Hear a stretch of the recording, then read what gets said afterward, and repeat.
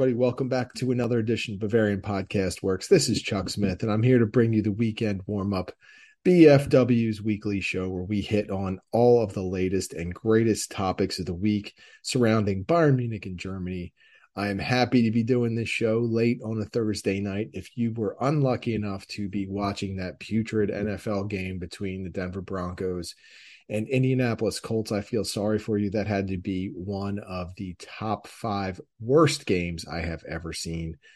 What a brutal display of American football there. So hopefully you're not wasting your time on that, though. If you did put some money down one way or the other, you're probably sweating it out because just an awful contest. So aside of that, we have a lot of important things to talk about with Bayern Munich, and why not get right into it? Well, we follow our normal format with the 5 things that we learned this week. And the first thing was that Bayern Munich had a bounce back week, if I've ever seen one. After all of the debate about what's wrong, after all of the examinations and analysis into every possible theory that people have about what was ailing Bayern Munich, all they did was come right out, look great over the course of 2 games, and really look as if they got back on track. Now, listen, not everything was perfect over the course of these 2 games, but this was an absolutely good step in a positive direction for Bayern Munich because they needed to come out against Leverkusen and they needed to come out against Victoria Plzen, or look at me, Plzenia, and they needed to have dominant showings, and I felt like they did that. And that was really, to me, the important thing. Heading into the international break, we saw Bayern really scuffling, and that was probably the low point. They just did not look like themselves. Everything about the attack was choppy. Defensively, they were making bad decisions. Just nothing was clicking. But all it took was a little time off, maybe a little bit of a refresh for everyone involved, and they came out and they looked hungry against Leverkusen. And in fact, it probably kind of pushed the final button for Xabi Alonso to take the job there, as it opened up after what has been just a nightmarish start for Leverkusen. But that's beside the point. Bayern Munich needed to come out. They needed to have a really dominant showing there, and they needed to follow it up in the Champions League as well, and they were able to do that. I thought that Nagelsmann, again, has pushed the right buttons. I think that even though things looked bad as we went into the international break, and even if, there are some doubts about this 4-2-2 system in the long run and how it will work and how the players will function together within that, things right now are good. And what this team needs is confidence, and they need the comfort level of being able to play together, getting used to each other. And I think we're starting to see some steps with that. Now, this whole thing is going to be a process because with a team this deep and this talented, we're obviously going to see a lot of rotation. And in some ways, the injuries that Bayern Munich has had have allowed some consistency to really seep in. And I think it's helped a little bit, but Nagelsmann is going to have to manage that once Coman comes back, once Luca Hernandez comes back, once they get Kimmich and Thomas Müller back, which I'm hoping will be this weekend for Der Klassiker, which we'll talk about in a little bit. But all of that rotating and all of the talent that's there, it just hasn't meshed or gelled yet. And I think that it's headed in the right direction. But at the same time, there are going to be peaks and valleys. There are going to be some games where this Bayern Munich team looks great, and there are going to be others where they look like they cannot get on the same page. I think as Bayern Munich fans, you're going to have to get used to that up and down nature of the season. But look at the positives for now. The team is headed in the right direction. They look a little more in sync. And I think we're starting to see the potential of what this group can become. You just have to know that there are going to be the ebbs and flows of every season that occur. And you can't get too low when you hit those down points. And you can't really get too high when you hit the high points. Just have to remember that it's not really how it looks right now, or even in January or February.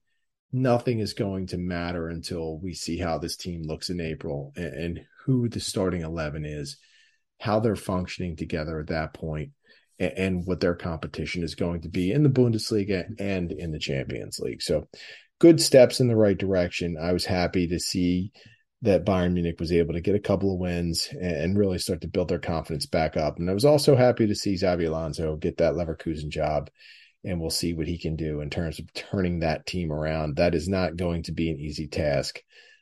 They just did not get off to a good start and really don't look like they're in any type of shape to turn things around just yet. So he's going to have his work cut out for him. But if there's anybody with the right temperament to go in and work on a project, it's probably Xabi Alonso. Second thing we learned this week is that Bayern Munich is looking good heading into Der Klassiker. Now, that, of course, ties into our first point, but this is a very intriguing matchup for a lot of reasons. Obviously, it is the marquee matchup for the Bundesliga, and when you get Bayern and you get Dortmund together, the intensity is going to get ramped up. There's going to be a hell of a lot of talent on the field. But I think what I need to see more than anything has less to do with Bayern and a lot more to do with Dortmund. With Bayern, I think I know what I'm going to see. I think we're going to see the 4-2-2-2. I think we're going to see a lot of speed, a lot of talent. But I want to see how Dortmund matches up. I want to see what they do to try and combat Bayern's speed.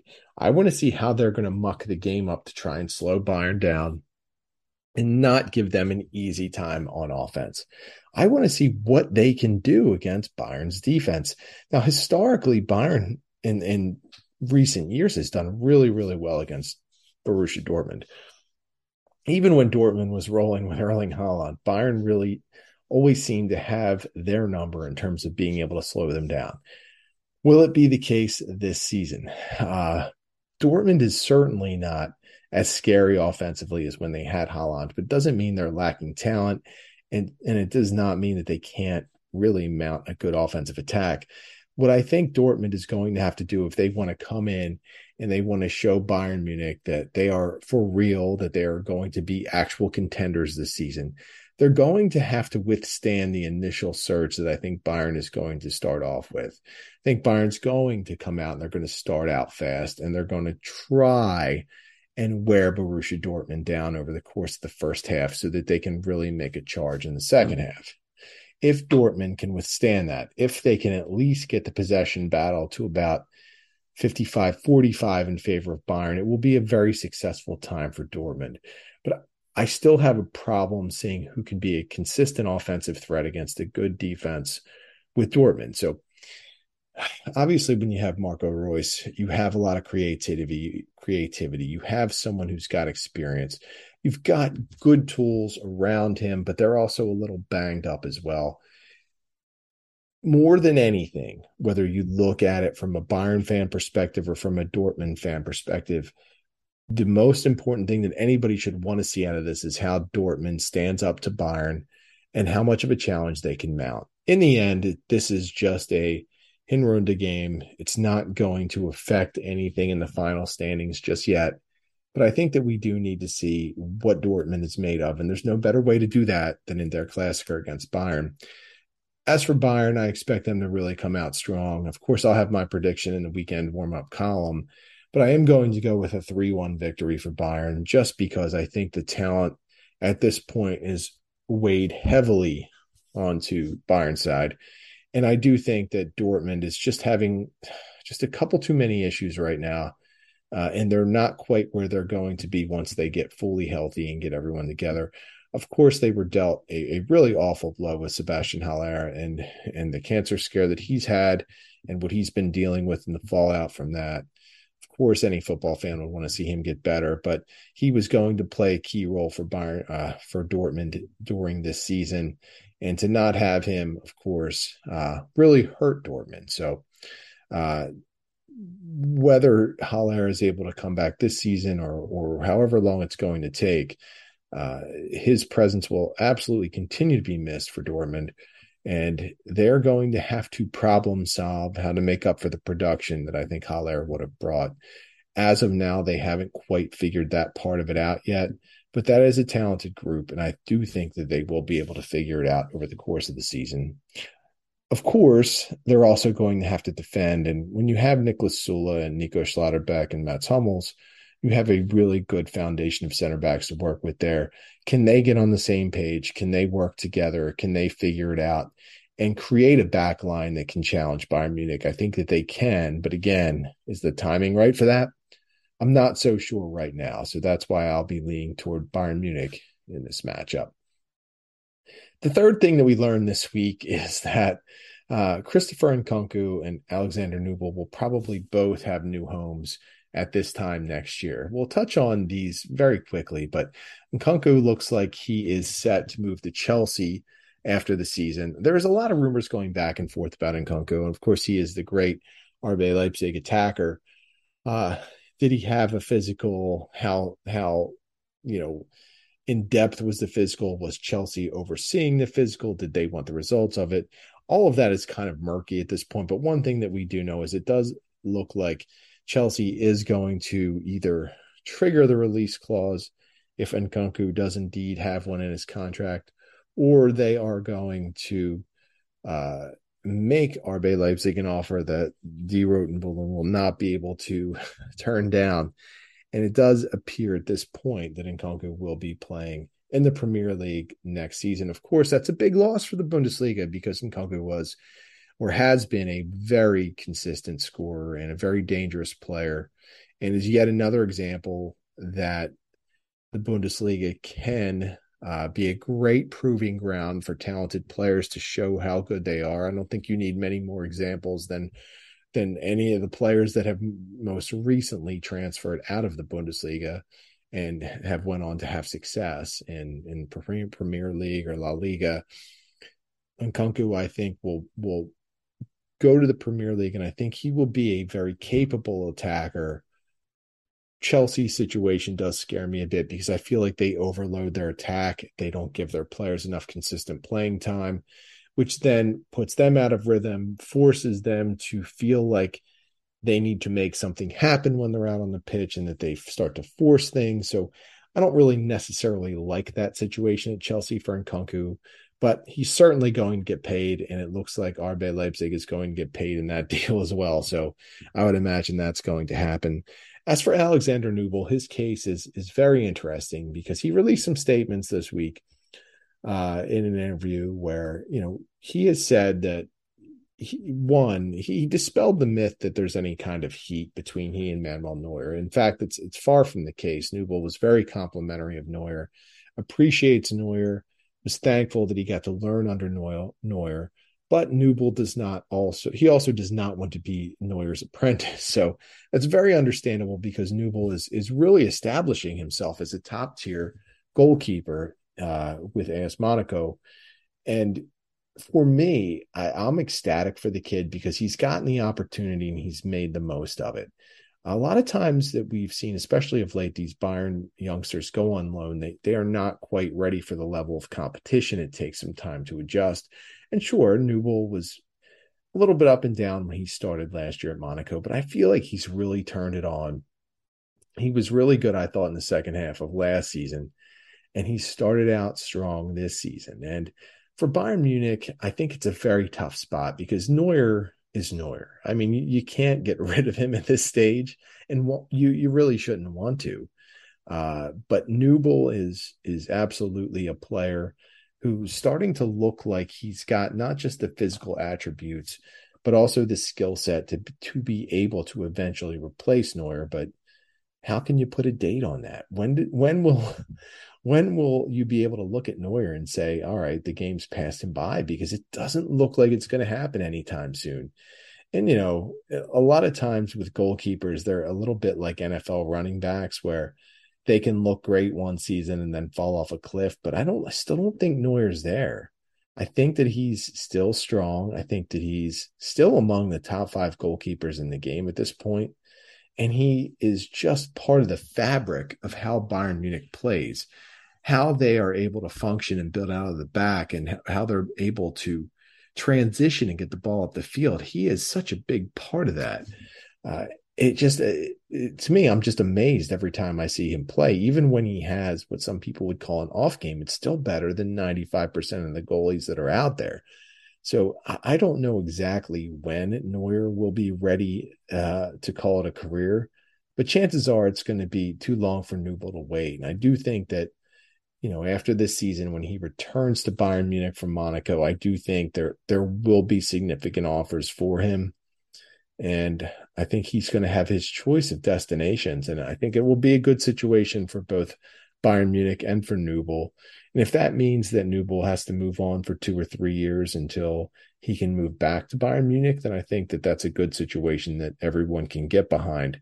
But until Neuer starts showing some cracks in his foundation, it would be very hard to imagine that Nubel would sign up to be Neuer's understudy again. I think that he gambled once that Neuer was nearing the end of his career, and I think that even Nubel now, even watching from afar as he plays in France, can see that Neuer's not going anywhere, and he's probably already mentally starting to put together some plans as to where he wants to be, what he wants his next deal to look like, and then maybe even looking further down the road and trying to map out what he wants to ultimately do in his career and where he eventually wants to play long term.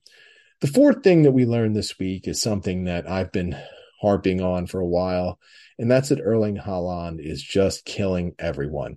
Premier League, Champions League, Beer League, it doesn't matter. Haaland has been that good, and it always amazes me because he's a guy that even at this point last season that a lot of people scoffed at. If you weren't a Bundesliga fan, whether it was the Austrian Bundesliga where you would have seen him under Red Bull Salzburg's banner, or in the German Bundesliga where he was a big part of Borussia Dortmund, you probably didn't take Erling Haaland so seriously. And I felt like many of the people that I talked to, at least they dismissed how good he could be. And I would talk to them and I'd be like, I don't think you really get it. I mean, he's 6'4". I don't know how much he weighs at this point, but he's rock solid. He is fast as hell. He's a physical specimen, and he can score any which way you want him to. Right foot, left foot, headers, he can do it all. And he's only going to continue to get better. I mean, right now he's 22, and he is an absolute force. And he's on the right team, frankly, to be able to show just how good he is, to show the world just how good he is. There is no team better set up to make Haaland look good than Manchester City, just because of the way they play and the opportunities that they can create for him. And sure, like, he gets a lot of criticism, and this is what cracks me up. The dude has been uber productive, yet there are still those people out there that are calling him a tap-in merchant. And I'm like, have you seen the guy play? I mean, he is far from that. He can do it all, and it's pretty incredible that at 22, he is not just dominated, the Austrian Bundesliga, the German Bundesliga, but now the Premier League as well. He has just went in and showed everyone how good he is. And, as we went through this whole Haaland transfer saga, and we went through, the meeting he had with Brazo, and for me, I was really hoping that Bayern Munich would be able to work something out and really start the transition from Robert Lewandowski to Erling Haaland. I was banking on that because I really did feel like Haaland was that special of a talent that you had to go out and go above and beyond to get him. And if that meant letting Lewandowski go, then it would have been worth it. But instead, Bayern let Lewandowski go and then failed to get Haaland, and now they're running a 4-2-2 with no real striker. So that's, I guess, a story for another day. But it does look like Bayern could be active in the winter window, at least exploring striker options. I'm not sure if they'll pull the trigger on one, but they will at least be kicking the tires on some true number nines. But anyway, Haaland, as we went through that summer, and I wanted Bayern to get him because I personally I was sure that he was going to be dominant for the next 10, 12, 15 years, however long it's going to be. And I had this inkling, and I said it for a long time, and ultimately I'm wrong on it, is that I felt like Erling Haaland wanted to play with Bayern Munich. And maybe he does, or maybe I'm just a crackhead and I'm pipe dreaming about it. But I do feel like at some point, with the amount of money that Haaland is making at Man City, and that's the other thing we learned this week, that he's making somewhere around £900,000 per week. Um, that at some point he's making so much money right now that it will allow him to have the freedom moving forward to be able to pick his next destination and not have to worry so much about how much his contract will pay or how much the team is going to have to pay for him, because ultimately he has made his it would be career defining contract at the age of 22. So I think in some respects, my deranged line of thinking that he might actually want to play with Bayern Munich, it could still happen. And it might not happen for 2, 3, 4, 5 years, whatever. But I do feel like he does want to play at Bayern. But he could be one of these guys who, much like Zlatan, will jump around every 3 to 4 years to different clubs and just experience his footballing career that way.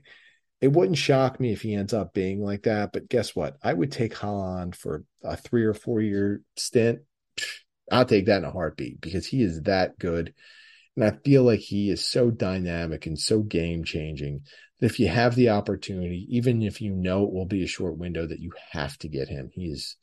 To me, he is going to be the player that defines the next 10 years in football. I'm very intrigued to see how he goes. But this year, what he's doing, it's not just incredible because of the stats he's putting up or how he's performed. It's incredible because he's got all of these Premier League fans who couldn't give him the time of day at this point last year to say just how good he is and to give him the credit that I think all of us Bundesliga fans had been giving him all along. I mean, there's no weakness to his game at this point.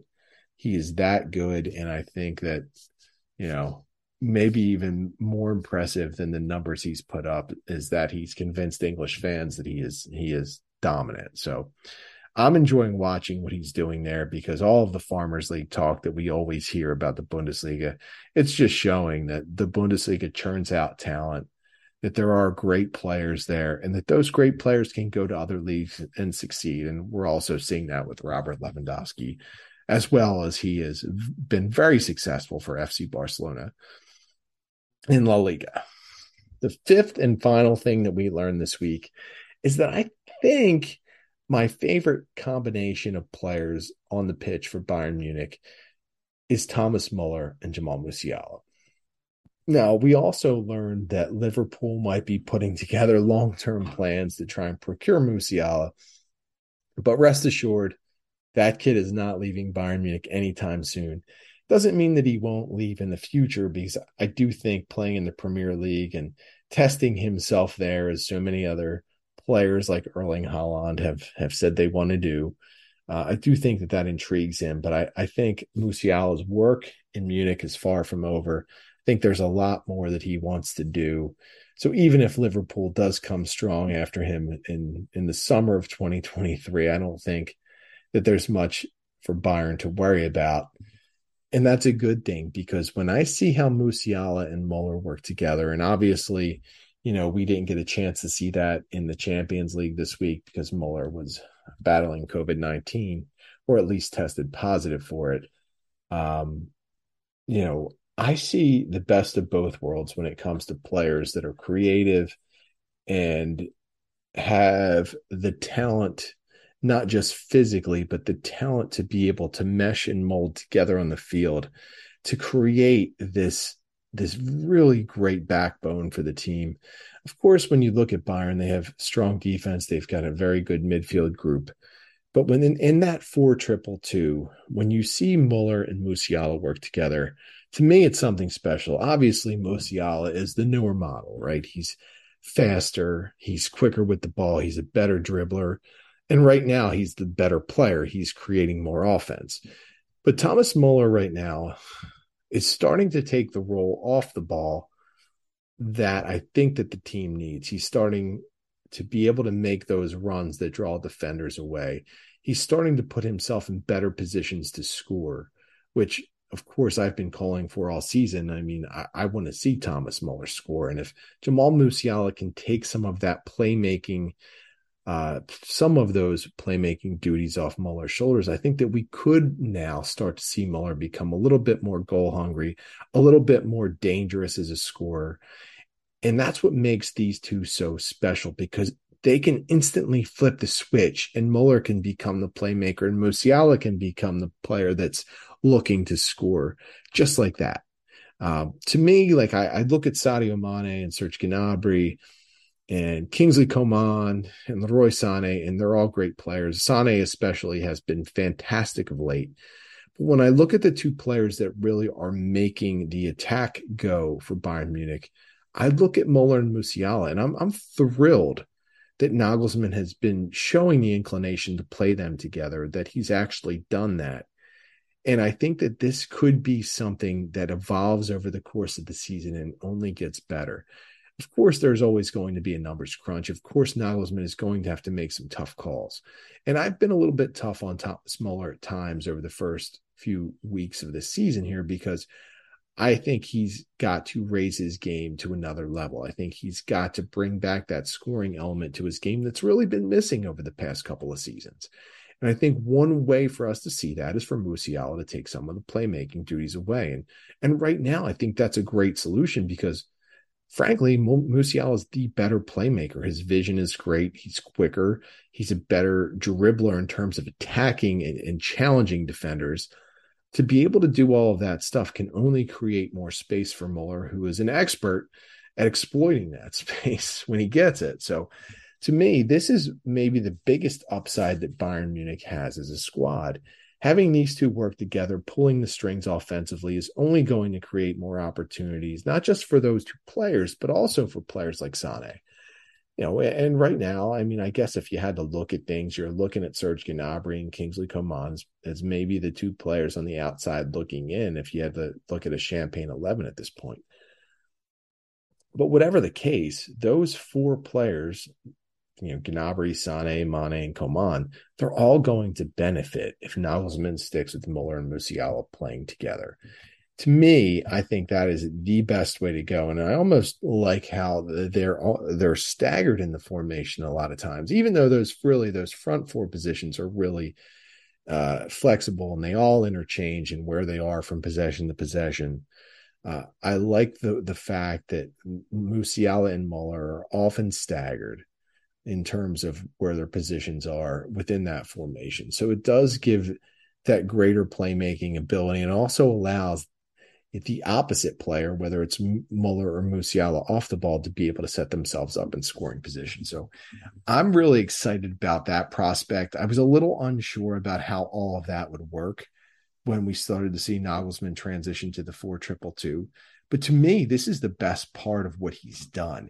If you can get Musiala to bring out the best in Müller, and if you can get Müller to keep gleaning all of that knowledge over to Musiala, and they can learn from each other and really have that symbiotic relationships that I think we saw Müller and Lewandowski have, I think this could be the key that helps Bayern get to a level where they can challenge for the Champions League. Now, of course, a lot of people had doubt over those first few weeks when we saw Bayern earning all of those draws and, of course, losing when maybe they shouldn't have. But you have to look at some of the things that Nagelsmann was doing. He was experimenting, which he's been known to do, but a lot of the times that we saw him putting players together, I have this feeling that he was willing to take some hits early in the season to be able to see what would work and what wouldn't in terms of players playing together, what positions players might work well in, where they might fit best on the pitch, whether it's left side or right side, the front of the top of the formation or the middle of the formation. Either way, the one thing that's really leapt off the screen to me is that Müller and Musiala are the two players that can be the most impactful in terms of creating offense.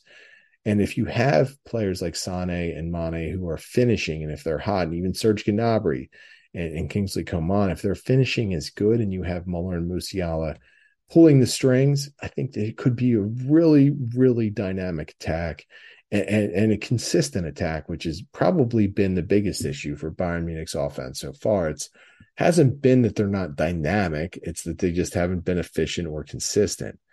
And if Müller and Musiala can continue to develop their relationship on the pitch, continue to draw the best out of each other, it's only going to mean great things for Bayern Munich as the season grinds along. Now, that'll wrap up the football portion of this. I will hit on a couple of quick things in terms of entertainment. So House of the Dragon, of course, I've been keeping up on. We're starting to see the story now develop to the point where we're getting that final look at what the sides are in this huge battle of dragons, right? We're seeing the Princess Rhaenyra and Prince Daemon sect, and then the Queen Alicent and her children's sect.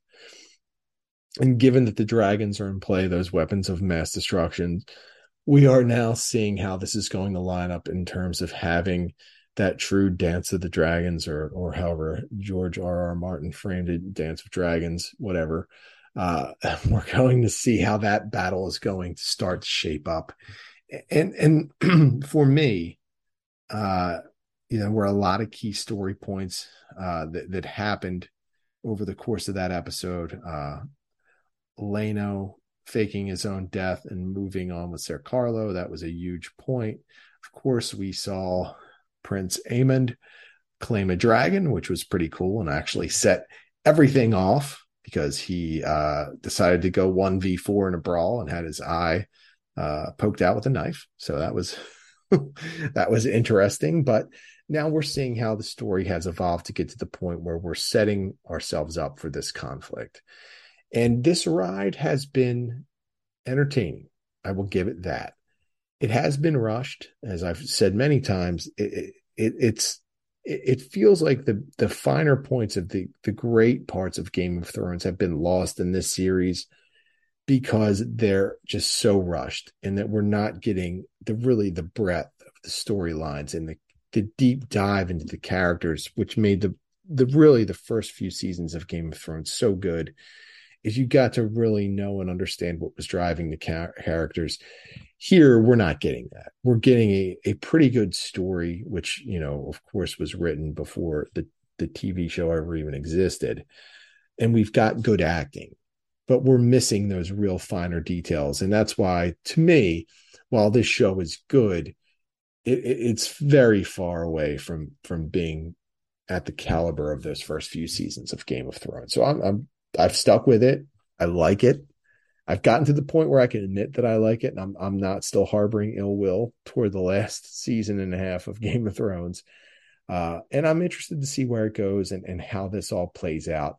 Now that I've gotten past that, we're not going to get those things that I loved about Game of Thrones so much. I'm now being able to process this as its own standalone series and not necessarily a prequel to Game of Thrones. And what I mean by that is we're not getting the same kind of story. It's not being told the same way. And now that I'm getting over that, I can fully enjoy this series much, much more than I had. I will give The Walking Dead about 10 seconds. I watched the second half of the final season premiere, and I feel like it made no progress, which has been one of the worst damn things about The Walking Dead in recent seasons. Is the show never seems to make progress. It's so slow in developing. And to me, it's really lost everything that made it a great show early on. I hate watching it to the end, and I hate to say that because I still like some of the characters, and I still think back fondly about some of the early seasons and how good they were, but it's been bad for a while, and I'm looking forward to it being put out of its misery after this second half of the final season. Finally, I did watch Dahmer, and I'll tell you this, I didn't feel like I needed to watch it after I did. I had seen some documentaries about Dahmer, so I knew enough about the situation in the case and what he was all about and what was driving him and what his family history was. I probably didn't need to see it dramatized. And I will say this, Evan Peters was really fantastic in portraying Jeffrey Dahmer. I thought he nailed the portrayal, and I don't think anyone could have done it better. And Evan Peters, to me, is one of the great actors that's out there. The way he's able to throw himself into every role that he takes on and really absorb it and become that character. It's always impressive to me. He did the same thing I felt in Mare of Easttown, where he was fantastic as well. But the hard part with Dahmer is that I don't know that I want to come out and say the same criticism that the show has gotten, that there are some inaccuracies. Of course there are. It's a dramatization. Though I do think if some people go in and they don't realize that it's dramatized, just like the Lakers show on HBO, right? I mean, that show is full of shit. Well, whatever. I just said it, but I guess if you go in and you just want to take it as entertainment and not expect it to be accurate, and you don't want it to be an actual portrayal, it's fine. But if you want there to be really more semblance of the truth there, I don't think that Dahmer or the whatever the hell the Lakers show was called, I don't think that those are the type of shows that you're looking for. The subject matter is obviously tough. And this Netflix series, took it in a couple of different directions, with heavier criticism toward the police in Milwaukee, with heavier focus on the racial element of it, which, who knows inside of Dahmer's head what he was going for. It was who can even comprehend? But, it was an interesting spin nonetheless that the writers decided to really examine and expand upon, much more so than some of the documentaries that I had seen. I know it's come under a lot of criticism for those inaccuracies, but if you want to look at it from an acting perspective, the acting I thought was really well done. But the subject matter, listen, you're talking about a serial killer who drugged, seduced, and sometimes ate his victims. I mean, it's really tough to handle. And, there really wasn't much of a redeeming element to many people within the show. But it was interesting to see it in terms of how they portrayed it and how the actors took on the roles, particularly, I believe his name is Richard Jenkins, who played Lionel Dahmer. I thought he played the very conflicted father extremely well. And I know that was a big focus that the writers for the Netflix series wanted to put out there, that, part of the reason that Jeffrey Dahmer was so whacked out is because he had a pretty jacked up home life. And then maybe his father made some bad decisions in encouraging some of the dissecting roadkill and that kind of thing. I mean, those should have probably been red flags early on, that a kid had interest in that. But either way, I won't watch that series again. I think once was enough. The subject matter, of course, is extremely disturbing, and there's so much other TV out there that I need to catch up on that I don't think that I'll be rewatching that at any point. But again, kudos to the actors in that. They did a fantastic job with really terrible subject matter. And, Evan Peters, especially, I'm sure he'll be under some kind of consideration for awards just because he was really fantastic in the role. So that's about it for this week. I really want everybody to tune into Der Klassiker and check that out. Bayern Munich versus Borussia Dortmund is always a must-see matchup, and that's exactly what I'll be doing. I think I'm actually going to have to DVR it because my younger daughter is in a soccer tournament this weekend. So, of course, I believe her games are right in conflict with Bayern. So I'll be watching on delay and, of course, making my notes for the Sunday Schmankerl, which, of course, has the rundown of all of my thoughts on the match. So I hope you guys check that out. As always, you can get me at the Barrel Blog on Twitter. You can get Tom at TommyAdams71. You can get I Need No Name at BFWINNN. You can get the site at Bavarian FB Works. And you can get all of our terrific podcasters and writers and all of their work on our website, BavarianFootballWorks.com. Please check it out. We're going to have some awesome coverage. We actually had Teddy was able to attend a media gathering for their Klassiker, little hype build up, where the featured speaker was Claudio Pizarro. So that was interesting. BFW had a little bit of access to a Bayern Munich great And we will have a couple of, at least one, maybe two posts on that coming up this weekend. So you'll want to check those out. And again, I'll pump it up again. Hit our preview podcast that Samron did. She always does a terrific job with that. She took care of the Bayern and Dortmund matchup. So check that out. Check out all of our posts. And of course, tell all of your friends. If you have, people that you're friends with that are Bayern Munich fans and they aren't quite up on BFW, hook them up. Tell them to check us out. And hopefully we can turn them into fans of our site and build our community up even more. So spread the word about BFW. We always appreciate that. Have a great weekend. Enjoy Der Klassiker. Hopefully Bayern Munich comes out on top and you guys can have a couple of beers on me. We will see you next time.